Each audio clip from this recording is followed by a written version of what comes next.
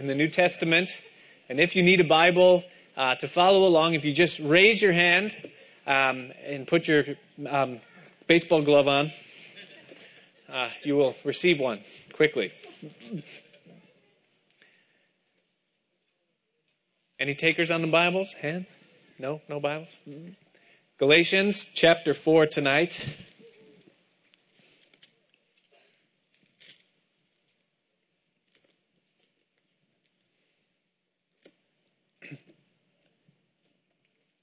Let's again just turn our hearts to the Lord in a word of prayer. Father, we thank you that this word that we have in front of us will endure for all of eternity, that heaven and earth will pass, but your words will never pass away, that your word is living and powerful and sharper than any two-edged sword, that it pierces to the dividing asunder of the soul and the spirit, the joints and the marrow, and it's a discerner of the thoughts and the intents of our hearts. And I pray, Father, that we, as your people, that we would come reverently with an understanding of the severity of this word and the glory of it. And I pray, Lord, that our hearts would be gripped with the treasure that's before us. And I ask, Father, that as you said this word is living, that you would make it alive to us tonight. And you would open our understanding. I pray that it would move from the arena of theology and doctrine into the arena of our lives, that it would become a part of who we are. We thank you for the privilege of studying it. May we take, Lord, every opportunity to capitalize on this blessing that you've given. Let your Spirit prosper your word to us, we ask tonight in Jesus' name. Amen. There is a method of studying the Scriptures. Perhaps some of you are familiar with it. It is called inductive Bible study or inductive Bible study method. And very basically, inductive Bible study is an approach of Bible study that basically breaks down into 3 steps. First, observation. That is to take a text of Scripture and simply to observe it. What does it say? What is the author seeking to communicate, in just the very simplicity of the speech that's given? After observation comes the second part, which is interpretation. Not just what does it say, but now what does it mean? And then after discovering the meaning of the passage, you move to the third part, which is application. Which is, how does this area of Scripture and its meaning apply to my life and benefit my walk with God and my Christian life? Many times a preacher or a teacher who is one who leads Bible studies will employ this method of inductive Bible study when preparing a sermon. A text is selected, and the very first thing that a preacher will do is just simply lead the congregation in observing what is being said, reading the passage, and simply looking at what it says. But then moving on from there, the preacher will then move into the arena of interpretation or interpreting that text. And then that's where a preacher will employ illustrations and analogies and, historical reference and maybe other scriptures that support the theory or the idea that's being presented. And through that stage of interpreting or giving its meaning, that preacher will desire to bring the people into a clear understanding of both the text itself and what it means, and also in bringing them into the assurance that what the preacher, are suggesting to them is in fact what that means, which is equally as important. But then that preacher, and the most important part of that leader or preacher's job, is then the application of that text. To apply the things that are being shared and seen to the life so that it is no longer simply an idea that is presented doctrinally, but that it becomes life to the person who is hearing it personally. That they can apply it to them and it can benefit them in their Christian walk, in their relationship with God, and it is made alive, the application of the Scripture. Now, this inductive Bible study method that I just described to you is very much like what Paul the Apostle is employing as he writes this letter to the Galatian churches. He has a desire, as he writes to them, to first of all throw down the false teaching that these Judaizers, these so-called Christian Jews, were bringing into the Galatian churches, telling them that they needed to be circumcised and convert to Judaism in order to be saved. And so Paul is seeking to throw down that idea and to refute it. And second of all, he's desiring to bring the Galatian Christians into the personal assurance that they are saved, not by their works and their religious affiliation, but that they are saved by grace through faith in Jesus Christ because of the blood that he spilled upon the cross when he died for the sins of all of humanity, and to explain to them that they are accepted by God based on that premise alone, having nothing to do with their works. Now in chapters 1 and 2, Paul presented to them the idea or the theme that he was seeking to communicate or to get across to them. That salvation is by grace through faith, apart from the law. Then in chapter 3, which what we looked at last week, he employed part 1 of his inductive Bible study method, that is, the observation. He showed them his text of Old Testament scripture, pointing them back to Genesis chapter 15, when God met with Abraham, the first Jew. Showing them Genesis chapter 12, when he initially gave promise to him, including the other nations of the earth. Pointing them to Exodus chapter 20, the giving of the law, the 10 Commandments, as he is simply observing all of what God had done in times past to set them up for how it affects them in their present time. He simply observed those texts in chapter 3. But as we move tonight into chapter 4, we see Paul's second stage of inductive Bible study, which is very simply the interpretation. Okay, Paul, you explained to us, the covenant that God made with Abraham. You proposed the meaning of the words that were given in Genesis 12. You introduced the theory of the law and where it plays into the whole thing. But what does all that mean? Interpret that for us, Paul. And so as we get into chapter 4, the Apostle Paul is going to illustrate and describe and explain the things that he observed, first of all, in chapter 3, in order to clarify his point. He begins by illustrating the relationship between grace, the one covenant by which we are saved, and law, the covenant that cannot save, but that prepares a man or a woman to a Savior. And so he illustrates the relationship between grace and law using the concept of an heir and an inheritance. If I could draw your attention to the first 7 verses, Paul writes and he says, "Now I say that the heir, as long as he is a child, differeth nothing from a servant or a slave, though he be Lord of all, but is under tutors and governors until the time appointed of the Father. Even so we, when we were children, were in bondage under the elements of the world. But when the fullness of the time was come, God sent forth his Son, made of a woman, made under the law, to redeem them that were under the law, that we might receive the adoption of sons. And because you are sons, God hath sent forth the Spirit of his Son into your hearts, crying, Abba, Father. Wherefore thou art no more a servant or a slave, but a son.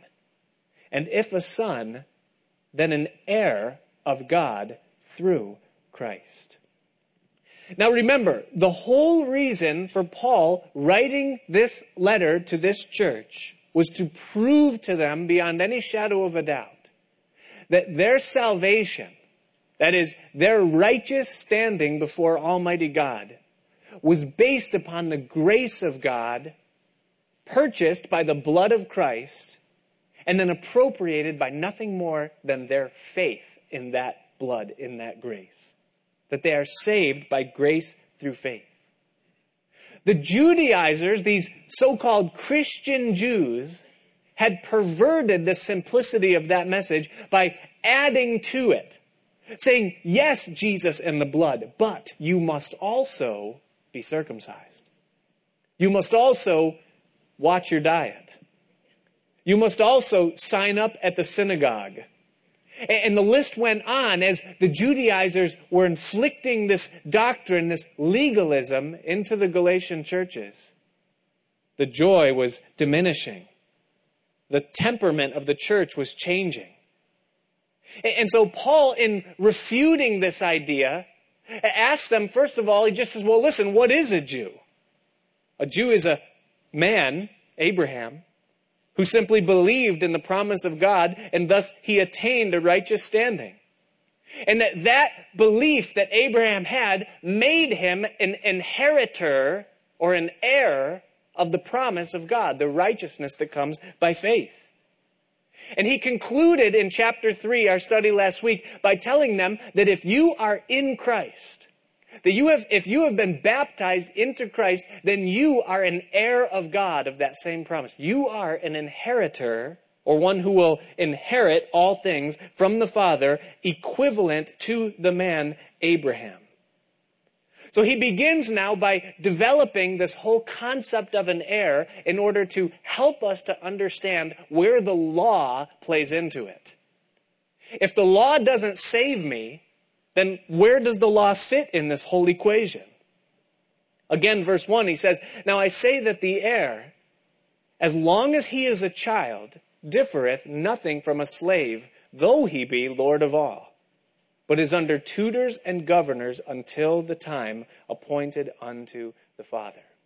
Now, if you can imagine with me a man of great wealth, someone like, say, Warren Buffett or Bill Gates, and you just happen to be fortunate enough to be born into the Buffett dynasty. And you're going to be an heir of Buffett's billions. Now, you will be treated very special and cared for, with great care because of who you are, because of your name, because you're an heir. But as a child, you do not yet have access to that fortune, but you are essentially being taught, you're being shaped, you're being educated, tutored, and primed, really, for what you will be when you will grow up. You're under tutors and governors. Why? Because when you're a child, you don't know how to manage the wealth that you will one day inherit. And so it's essential for you to be trained, for you to be shaped and fashioned in such a way wherein when the time comes, you understand the value of the fortune that you're inheriting, and you also know how to manage it. And Paul says that an heir, as long as he is a child, he's under tutors and governors. He's nothing really more than a slave, even though by name he is an heir of all things. But then he goes on, and he brings it into the arena of Christian brothers and sisters. He says, even so we, when we were children, were in bondage under the elements of the world. And Paul is saying that before Christ came, the people of God were under this covenant of the law. Before Christ came, we were under the law, and that the law was a tutor or a governor or a teacher, a schoolmaster, as he said in the last chapter, that was given to prepare the child of God for the coming inheritance. Now, we've already seen in our study of Galatians, in fact, we keep seeing it over and over again in every chapter, in every breath, the very heartbeat of what Paul is communicating. We are seeing that the law shows us, first of all, our need for salvation. That part of the work of the law as a schoolmaster in our lives is to lead us to a point where we understand that we need a Savior. That we are in debt, a debt that we can't pay. And that there's a problem because of that. Now, building on this concept of Buffett's billions, Imagine with me for a minute that Warren Buffett gives to his son, who is just coming to the age of understanding, the age of awareness, really knows nothing. And he gives to him a credit card and he says, son, this is a credit card, and this credit card has no limit. And I'm giving this credit card to you for you to go out, and I want you to use this card for whatever it is that you need, whatever it is that you want. Just go on, use this credit card. But understand that one day, son, you're going to have to pay the bill. Whatever it is that you do with this credit card, you're going to have to pay the bill. And so Buffett's son, who lives in opulence and knows nothing but the best of everything, takes that credit card and he begins to go out and spend. He goes out and he swipes for this and swipes for that and, carelessly goes about through his days, through his weeks, through his months, swiping. And the bill begins to climb. The number begins to accrue and it goes past the hundreds of thousands into the millions. And the one day, Warren Buffett, he comes to his son and he says, all right, son, this is the time. The chickens have come home to roost. It's time for you to pay off the debt that you have accrued, that you have amassed from that credit card that was given to you by me. And the son says, okay, and he reaches into his wallet and he pulls out that credit card. That's all he knows. Well, okay, and the father says, no, cash. It's time to produce.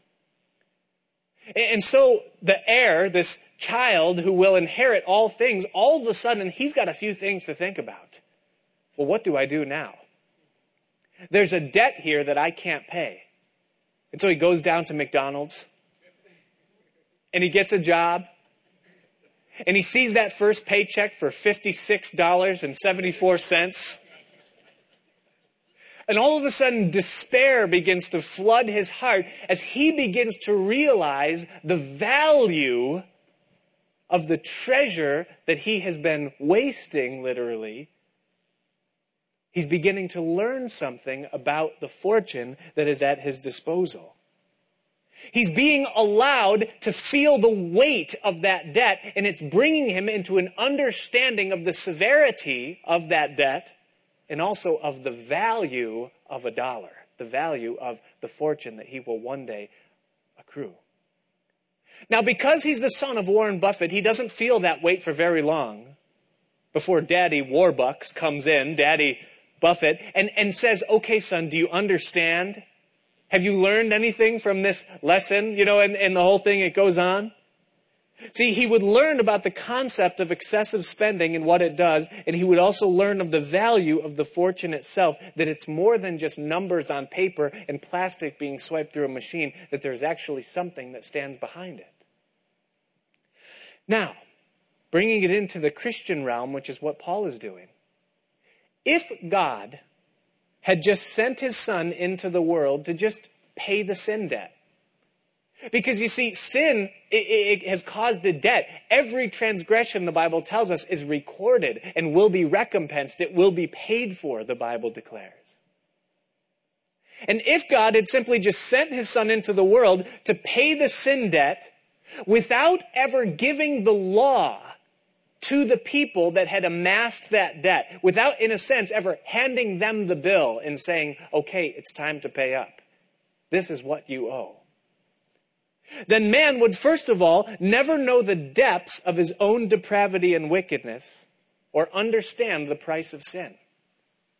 If it wasn't for the law that God gave, then we would never have a concept. Hey, if there is no law, then there is no consciousness or understanding of sin. It is the law that discovers or uncovers the presence or the existence of sin. Without law, there's no sin. And so God gave the law to show to us the debt that we had amassed.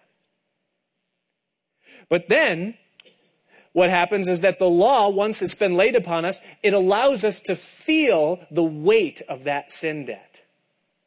Because he doesn't just send his son and say, hey, I just want you to know that you owed this and I paid for it. But he says, first of all, before doing that, he hands us the bill. And he says, this is what you owe. You owe for a lifetime of rebellion and wickedness against me. You owe for a lifetime of deeds and words and attitudes and actions that have separated you from me. You owe for the very thoughts Down to the very core of what you are responsible to cover all of those sins. Well, I can't pay for those things. I don't know what to do. And so God says, well, this is the law. This is what it is. Thou shalt not. And so we go to McDonald's. And we begin to work. And we try to change and reform our ways. Well, I'm not going to lie anymore. I'm not going to steal anymore. I'm not going to lust anymore. I'm no longer going to live this way. And we work as hard as we can. And then that first paycheck comes. $56. Oh, God, I'll put the whole thing in the offering box. But God looks and he says, no, you don't understand what you owe. Well, I can't pay. Well, God says, well, the penalty for sin is death. Not just physical death, but the penalty for your death is eternal separation from me. You will be lost in an eternity of outer darkness where there will be weeping and wailing and gnashing of teeth because my presence is light, and in my presence there is no darkness at all. Light and darkness cannot coexist in the same spot at the same time, and therefore you are cast out as profane. And all of a sudden, the law has laid upon me the weight of my debt and what I owe. But see, God didn't leave man under the weight of that debt. He allowed us to feel the weight of it, to understand the depravity of our own hearts, to see the debt of sin and the wickedness of our hearts. But verses 4 and 5 goes on to tell us that when the fullness of the time was come, God sent forth his Son, made of a woman, made under the law, made as one who would feel that same weight of debt that we would feel. He was under the law, in order to redeem them that were under the law, that we might receive the adoption of sons. Now, God, by sending his Son into the world, he one-ups Warren Buffett. See, because Buffett, he just whips out his checkbook and he writes in the margin there, pay to the order of Discover or to MasterCard or Amex. And then he just simply writes in the amount, and out of the great wealth, the abundance of wealth that he already possesses, he just pays off the bill, and the lesson is learned. His son is now one step closer to being the qualifying heir of the fortunes that he will one day receive. But God does one better. Because God could have, because he's God, he could have just said, you know what, I just wipe out the debt. You understand now, you know, but because of my grace and my love, boom, I'm just wiping it out. I'm just going to erase it. I'm going to misplace the book that recorded all of it. And everybody is just forgiven because, no, God goes one better. Because God doesn't just write the check or simply print money like the government. But what he does is he sent his Son now, not just to pay the debt, but to work it off. Jesus was made under the law, you see. And he was born of a woman. And he physically paid the debt. He didn't just go forth and write a check, but he lived the life. He fulfilled the demands of the law. He went through everything that we went through. He submitted himself to his parents. He was Lord of all, yet Philippians tells us that he made himself of no reputation. He literally became nothing. He lived in obscurity. He placed himself amongst the most obscure and most hated of all races in the world, the Jews. He was born into an impoverished family, having very little growing up. He faced every trial and every temptation that is common or could ever be known to man, and yet he somehow overcame all of them. He was tempted in all points like as we are, yet the Bible says it was without sin. But then he was crucified, nailed to a cross. He was tortured, and he was bled. Even though he wasn't the one guilty of the crimes for which he was being punished. Because he wasn't just writing a check from the vastness of his treasury, but he was working off the debt himself that you and I accrued through our depravity and our sinful living. And by doing it that way, by sending his son, made of a woman, to redeem them that were under the law, he teaches his sons to be, those that will be heirs of his wealth, his treasure. He teaches us the second thing about his vast fortune. Not just that we were sinners and that we were in need of a Savior, which is the first thing that the law teaches us. But it also teaches us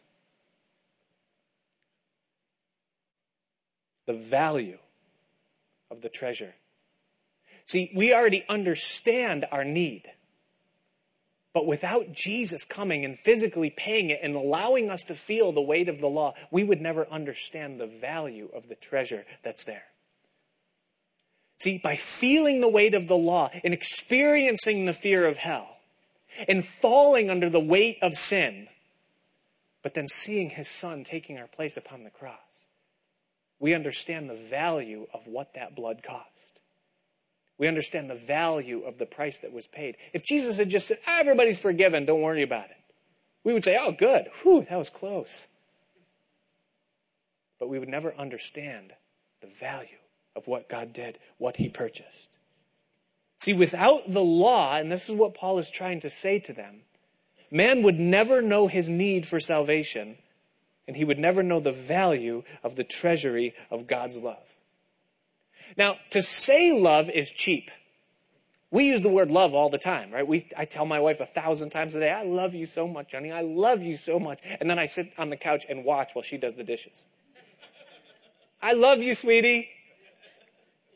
Can you put an extra scoop in the coffee for tomorrow? Thanks. Love you. See, to say I love you is very cheap. It's so easy to say the word.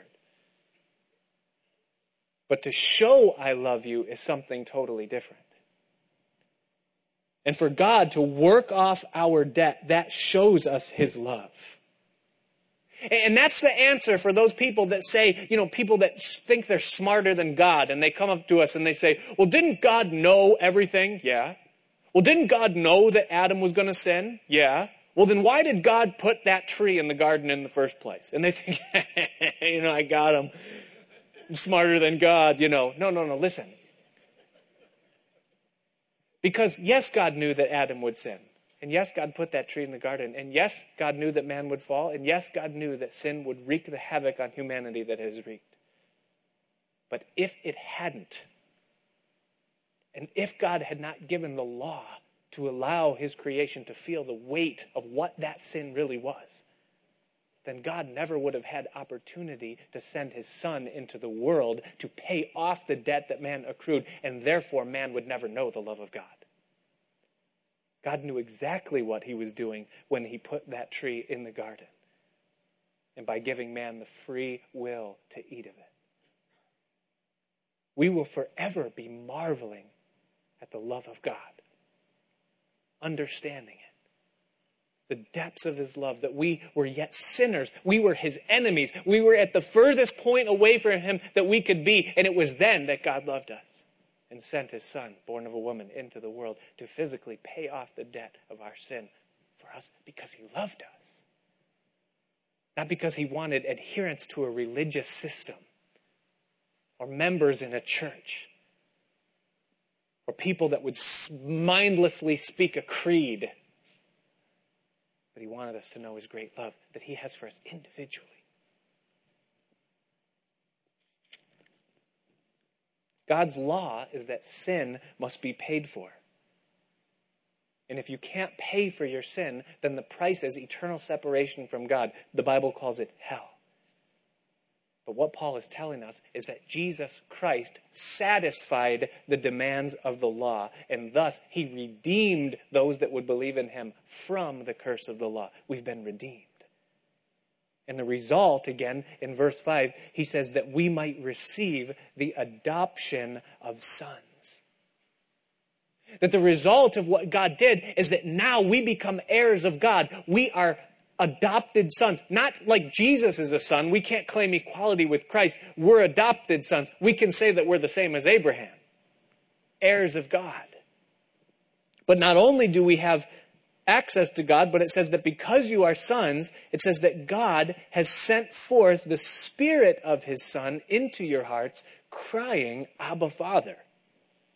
Wherefore thou art no more a servant or a slave, but you are a son. And if a son, then you are an heir of God through Christ. Now we have access to God as adopted sons, but we also have access to the fortune. Now the interesting thing is that what Paul is telling us here is that the fortune that we have access to, because, when we hear about being an heir of God, the first thing that we think of is, I wonder what God's bank account looks like, I wonder what kind of real estate God's got access to. I mean, we're talking about God, I'm an heir of God. But what Paul is telling us here is that, listen, it's not about the provision. The wealth, the treasuries, the vast fortune of God has nothing to do with the provision or the possessions that he has. But listen, it's all about his person. He says he's given us the Spirit of his Son into our hearts, whereby we cry, Abba, Father. We are adopted, and we can experience the life in the presence of God. And that is an eternally greater treasure than anything or any cheap possession that we could receive from him. The person of God and the presence of God so outvalues the possessions of God, the streets of gold. We just finished studying the book of Revelation. It tells us so little about the place. The foundations are made of this, the streets are made of that. Who cares? When we see him, we're going to understand. That's the treasure. That's what it's all about. See, we get so consumed with possessions. Abraham, we read it, Genesis 15 last week. God looks at him and he says, Abraham, fear not. I am your shield, and I am your exceedingly great reward. You have me. Abraham goes, verse 2, yeah, God, but what are you going to give me? Seeing that I go childless and the heir of my house is, no, don't you understand? You have me. We say, yeah, Abraham, you didn't get it. But then we say, Lord, please open the door. Open the door for me. And Jesus says, I am the door. If any man come in by me, he will come in and go out and find pasture. We say, yes, Lord, I know you're the door, but please just show me the way. I don't know the way to go. And he says, I am the way. I'm the truth and the life. Yes, Lord, I know, I trust you. I love you, Lord, but it's so dark right now. I just need light for my path. I am the light, Jesus says. And when are we going to realize that the treasure that we have, the thing that we are heir of, is not the possessions or the provisions of God, it's the person of God. He's given us the Spirit of his Son living in our hearts, whereby we cry, Abba, Father. Abba, the most intimate term that you could use in addressing a father. Daddy. And we have access to God. It's the treasure. Now, in light of this, Paul goes on and he asks the question, because he takes this truth, he takes this incredible truth, and he uses it as a mirror now. And he shines it right back at the Galatian church in verse 8. He says, howbeit then, according to this truth and the fact of this standing that you have before God, howbeit then, when you knew not God, you did service unto them which by nature are not gods. That is, before you knew God in the world, before your salvation, when you were just lost, the Bible says that we were alienated from God. You served pagan deities. You did incantations and, invocations and rain dances and, you cut yourself and you did all of these pagan things to try to somehow bring the blessing of the gods upon yourself. When you knew not God, you did all of those outward things. You dressed, you danced, you sang, you did whatever you could to try to bring the blessing of God on yourself.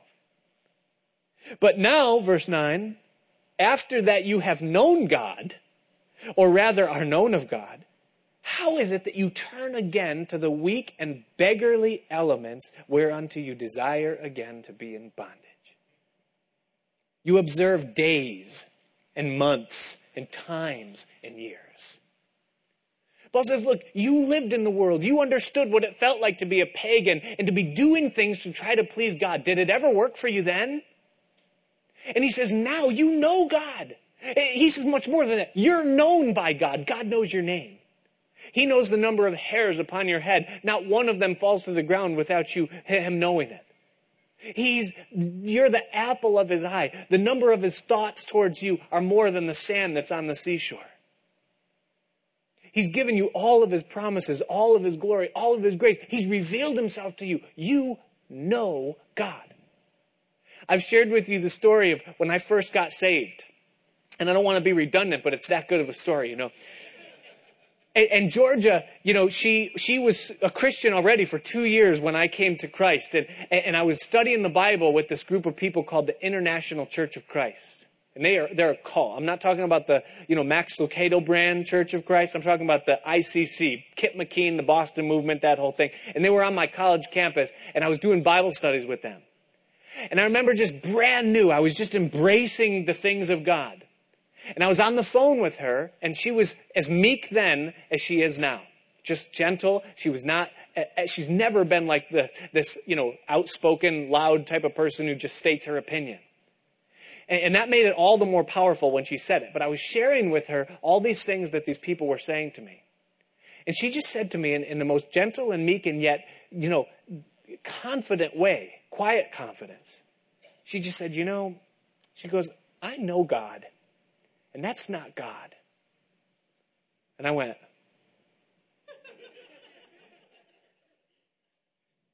you know God? You know, and all of a sudden I'm scared, like who am I talking to, you know, kind of a thing. But I remember what happened when I heard her say that. Something inside of me said, I want to know God. That's what I want. I don't want a religion. I don't want to say, well, I was brought up Catholic, now I'm a born-againer. That's not what I wanted. That's what it is. She just put into words the very thing that I'm looking for in my pursuit of God. I want to know him. That's what Paul said to the Philippians. He said, look, I had every shred of religion you could ever have. And he said, it profited me nothing. He said, but I've suffered the loss of all things and I count it as rubbish. Why? That I might know him. And the power of his resurrection, the fellowship of his sufferings, if by any means I might be made conformable into the image of his death. And if I might attain unto that for which I've been called, Paul said, that's what I want. I press toward the mark of the high calling of God. I want to know him. That's what I want. And Paul looks at these Philippian believers and he says, listen, you know God. And you're known of God. He knows you. That's the more amazing thing. See, it's one thing to know Barack Obama, if you'd want to. But if he knows you, that's worth more. Maybe. But he's saying, you know God, and more than that, God knows you. How is it then that you turn again to the weak and the beggarly elements whereunto you desire to be in bondage? You observe days. Why are you doing that?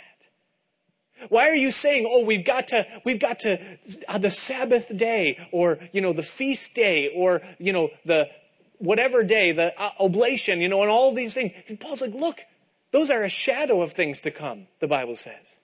They're types, they're shadows, they're pictures, they're pointing you to Christ. Why is it that you're turning back to the thing that's pointing you to Christ? You have Christ. Months, Advent, Lent, you know, these seasons, years, Jubilee, you know, and all of these things. He's like, listen, all of those things were signs. You have the substance. And then he says something to them that's so frightful in verse 11.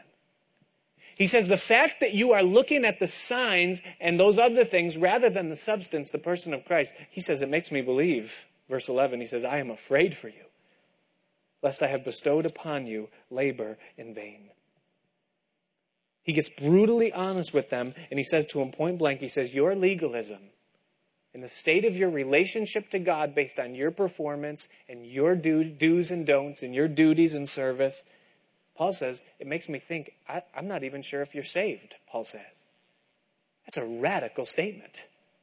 I'm afraid for you, he says, lest I've bestowed labor upon you in vain. Brethren, I beseech you, be as I am, for I am as you are. You have not injured me at all. You know how through infirmity of the flesh I preached the gospel unto you at the first. Now, listen to Paul for a minute, because he breaks from his sermon. If you can picture, Paul preaching to these people, pouring his heart out to them. He breaks from the sermon and he almost he just starts shaking them almost.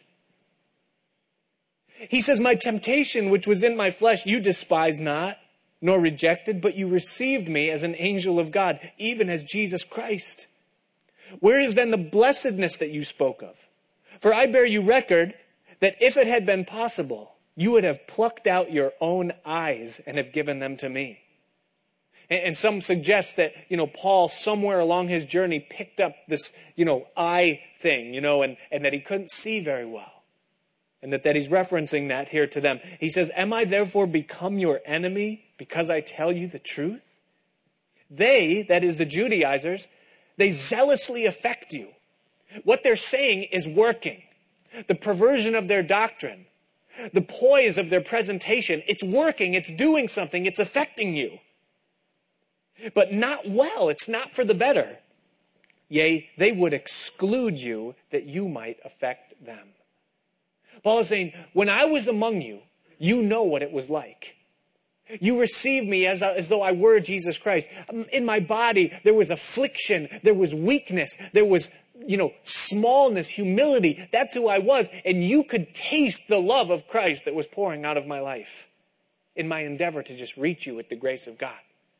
On the other hand, he says these Judaizers that their ministry is working among you, they would exclude you. As soon as you were to turn your back on what they say, they would kick you to the curb. Paul's saying, you judge for yourself. But it is good, verse 18, to be zealously affected always in a good thing, and not only when I am present with you. My little children, he says, of whom I travail in birth again until Christ be formed in you. I desire to be present with you now and to change my voice, for I stand in doubt of you. Now those are powerful words coming from the mouth of the Apostle Paul. To look at this group of Christians. Now, isn't it amazing to consider the thing that would cause Paul to say, I don't think you're saved? See, because I would think that it would be if a church was giving themselves to sin excessively. I would think that this verse doesn't belong in Galatians. This verse belongs in Corinthians. The Corinthians were messed up. I mean, there was fornication in the church. People were getting drunk at the potluck, the love feast. I mean, you go through, and Corinthians was nothing but a look. You guys are screwed up. You're doing this, you're doing this, you're doing this. And you would think that Paul would say to them, I stand in doubt of you. But he doesn't. To them, he just basically says, yep, you're sinners, you qualify. But to these Galatians that were trusting in themselves and that had basically turned their backs upon the cross of Christ and had placed their power and their effort or their emphasis upon their effort and their works, to them he says, I'm not sure if you're even saved. Do you understand the severity of legalism? Do you understand the danger involved in it? Can you hear the heartbeat of Christ in Matthew chapter 23 when he looks at the scribes and the Pharisees? Those whose lives were so polished on the outside. Everything about their religion looked so good. They did everything right. And yet the God who could see right through the shell and the paint on the outside and see into the depravity of the heart, and he said, you guys are whitewashed tombs. It's nothing but paint. You cleanse the outside of the cup, but inwardly you're disgusting, you're depraved. You strain at a gnat in your piety. Oh no, I swallowed a gnat. I'm not supposed to eat blood. I'm a Jew. And you make yourself throw up. But when nobody's looking, you go in the back room and you eat a camel. You'll sit down to a meal and you'll eat an unclean beast and you'll do things that are unclean when no one's looking because, well, what I do in public, that's one thing, but who cares what's going on behind closed doors? God's not so concerned with that. And it was to them that Jesus had words of condemnation, words of woe. He said, because you think you can see, he said, you're blind. He said, your dad is the devil. Because religion can't save anybody. God's not concerned with your duties. He's not concerned with the outwardness of your religion. He doesn't care about how many Bible studies you've attended consecutively. He doesn't care how long it's been since you uttered a curse word. He's not concerned about I'm not saying he's not concerned about those things. What I'm saying is, what God wants to know is, do you have Christ? Have you come to the point where the weight of the law has crushed you under its burden and you have cried out to God for mercy and accepted his Son and the sacrifice that he has offered? Because that's the only thing that matters. And for anyone who places the works upon themselves to save themselves, Paul would say to you, as he does to the Galatians, I stand in doubt of you. I'm just not sure. Tell me, verse 21, and he gives them now this final illustration to support his interpretation of these two covenants. He says, tell me, ye that desire to be under the law, do you not hear the law? You that want to be saved by your performance, that want to boast, yeah, I've been circumcised, I'm in, I got my papers. You that boast of the law, don't you hear, he says, what the law says? For it is written that Abraham had two sons, the one by a bondmaid and the other by a free woman. Now you know the story. Abraham was 86 years old. Sarah hadn't yet conceived. She was 10 years younger. She was 76 years old. God had promised that he was going to have a son. And so Sarah comes to Abram and she says, hey, Abram, this is my, Hagar. She's been with us for some time now. And why don't you take her and just lie with her? And the child that is born from Hagar, that will be our son. And maybe that's what God wants. Maybe that's what God is intending to do. And it says that Abraham hearkened unto the voice of his wife. Maybe we need to help God out in this thing. Because the time is passing. We're not getting any younger. Romans chapter 4 tells us quite clearly that his body was now dead, that he was past that time when he could, give seed and that Sarah could conceive. So, let's help God out. God helps those that help themselves. Let's do this, I think that's written somewhere, isn't it? I searched for it and can't find it, but, it just makes sense, right? And so Ishmael is born. For 13, 14 years, Ishmael grows up, Abraham thinking that he has helped God to fulfill his promise that he has made. And at the ripe old age of 99, God comes to Abraham and speaks to him, and he says, hey, Abraham, at this time next year, your wife Sarah is going to conceive and have a son. And I will establish my covenant with him. And Abraham, he says, let Ishmael live before you. And God says, Ishmael will live. And he will be a perpetual thorn in the side of your people. By the way, I hope you're watching the news because that thorn is getting real close to the side of God's people again. But Ishmael and Isaac. Verse 23 tells us, but he who was of the bondwoman, Ishmael, was born after the flesh. It was Abraham's idea. It was Abraham's help. It was Abraham's participation. It was Abraham's ingenuity. Abraham helping God to fulfill his promise. And God says it was of the flesh. It's interesting that when you read Genesis chapter 23, that chapter where God tells Abram to offer up his son Isaac, he says the words, he says, take now your son, your only son. God didn't even recognize the existence of Ishmael as a son of Abraham when he was dealing with him according to the promise. It says that the one that was of the bondwoman was after the flesh, but he that was of the free woman, speaking of Isaac, was the result of promise. Abraham was 99 years old. Sarah was 90. And there was no physical way that those two could conceive a child except it be by the miraculous provisions of God in response to his promise that he gave to Abraham. And God did what Abraham couldn't do. He fulfilled a promise for Abraham, and it had absolutely nothing to do with Abraham at all. It was completely the work of God's promise. Paul says there was two. One was of the flesh, the other one was promise. And then in verse 24, he says, which things are an allegory. That there's a lesson here. That it isn't just something that happened and then it was an accident. But there was a lesson. There was something that God was seeking to communicate to future generations, to us even today. He said, for these two sons, Isaac and Ishmael, are the two covenants. The one from the Mount Sinai, which gendereth to bondage, which is Hagar, or Ishmael. Hagar was the handmaid who birthed Ishmael. And essentially he's saying that this covenant of the law was pictured in this man Ishmael. And what was it? It was the flesh. What is the law? The law relates to us. How are we going to get ourselves into heaven? I'm just going to make sure that my good outweighs my bad. I'm going to adhere to the commands and the wills, the things that God wants me to do. I'm going to work my way into heaven, into salvation. It's the flesh, it's the law, and it brings us into bondage because we find that we can't keep the law.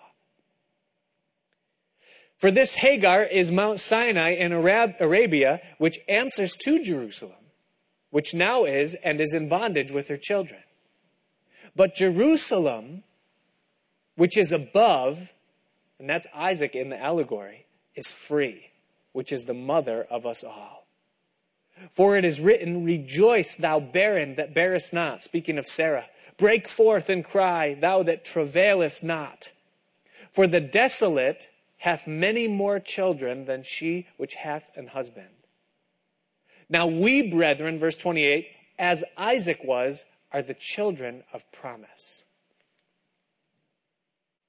Now, Isaac represents the promise that God gave, having nothing to do with Abraham or performance of man, and it speaks of God's ability to produce by himself the thing that he requires in spite of man's frailty and on behalf of and for man.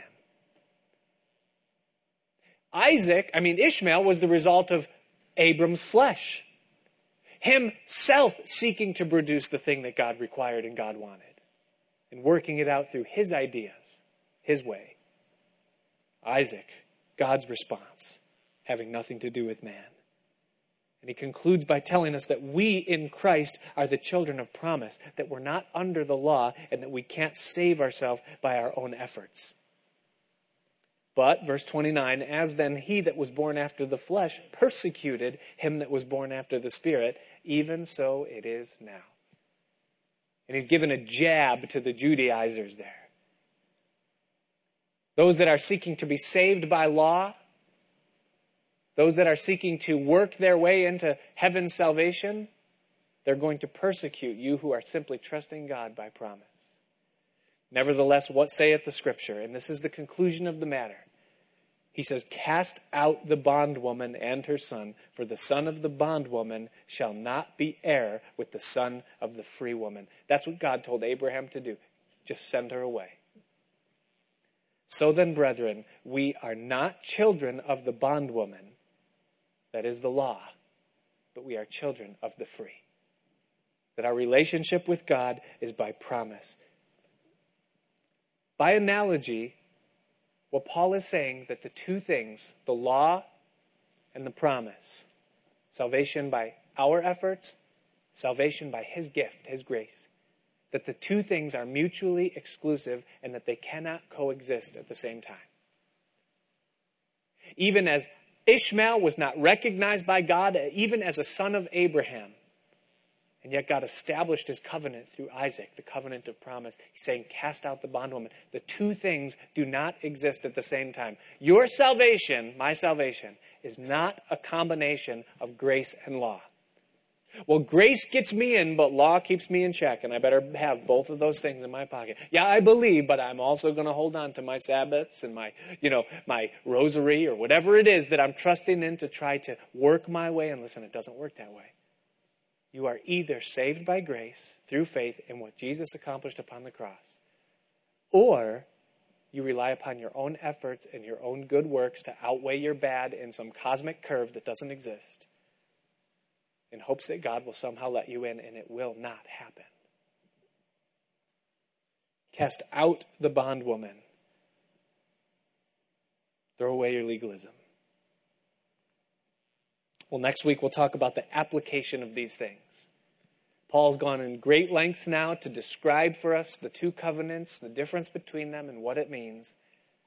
And next week, as we get into chapters 5 and 6, we will see the application of how these things flesh out. Okay, in light of all of this, how does it affect my life? When I leave this Bible study of Galatians, what's it going to look like? Because, does that mean I'm not under the law? Am I just to go sin like crazy and it doesn't matter anymore? Paul's going to explain it all for us as we get into chapter 5. But my prayer for you as we close is that you would be so free in Jesus Christ. That you would be a person who has felt the weight of the law laid upon your shoulders. That you are a person who understands that you cannot pay for your own sin. You cannot be good enough to get yourself into heaven. And maybe there's some of you, even here tonight, that God is handing you the bill right now and saying, hey, listen, you owe me a lot. It's time to start paying it back. And the terror of God grips your soul as you realize, but listen, there's good news. In the fullness of time, God sent forth his Son, made of a woman, under the law, to redeem them that were under the law, that we might receive the adoption of sons. Jesus Christ has worked off your debt personally. My prayer for you tonight is that you would both recognize your need and that you would be aware of the value of what that blood cost and what your debt required. And that your appreciation would turn upwards as you realize that God so loved you that he gave his only begotten Son, that if you would simply believe in what he's done, if you would throw your life upon him and trust him for your salvation, that you would be saved. Let's stand and pray together. Father, we thank you so much for just this truth, this eternal truth, this vast treasury of truth that's set before us. I also pray, Lord, for those of us here tonight that have been saved for some time and yet somehow we've forgotten. We've gotten so wrapped up in everyday life or in church service or just in the Christian thing that our awareness, our understanding of the blood and of the price of it has somehow diminished in our minds. I pray that you would give us a fresh vision tonight of your Son. Lord, that as we sometimes are tempted in our flesh to complain about the circumstances we're in or the situations surrounding our lives, that we would instead consider him who humbled himself, who being in the form of God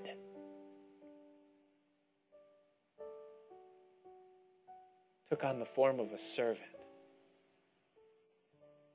He was made in the likeness of men. And he was obedient to you even to the point of death, the death of the cross. And that in that place of surrender and obedience, you highly exalted him. And I just pray for any that are here tonight that have lost the joy of their salvation, that have turned to themselves, that tonight they would look on him who was pierced for them. And then that joy of life would rush again into their souls. Give us, Lord, a fresh vision of your value. Help us to treasure the presence of God. Give us the drive and the ambition to want to know you. I pray that you would meet with us, Lord. Even as we sing this last song, meet with us, Lord.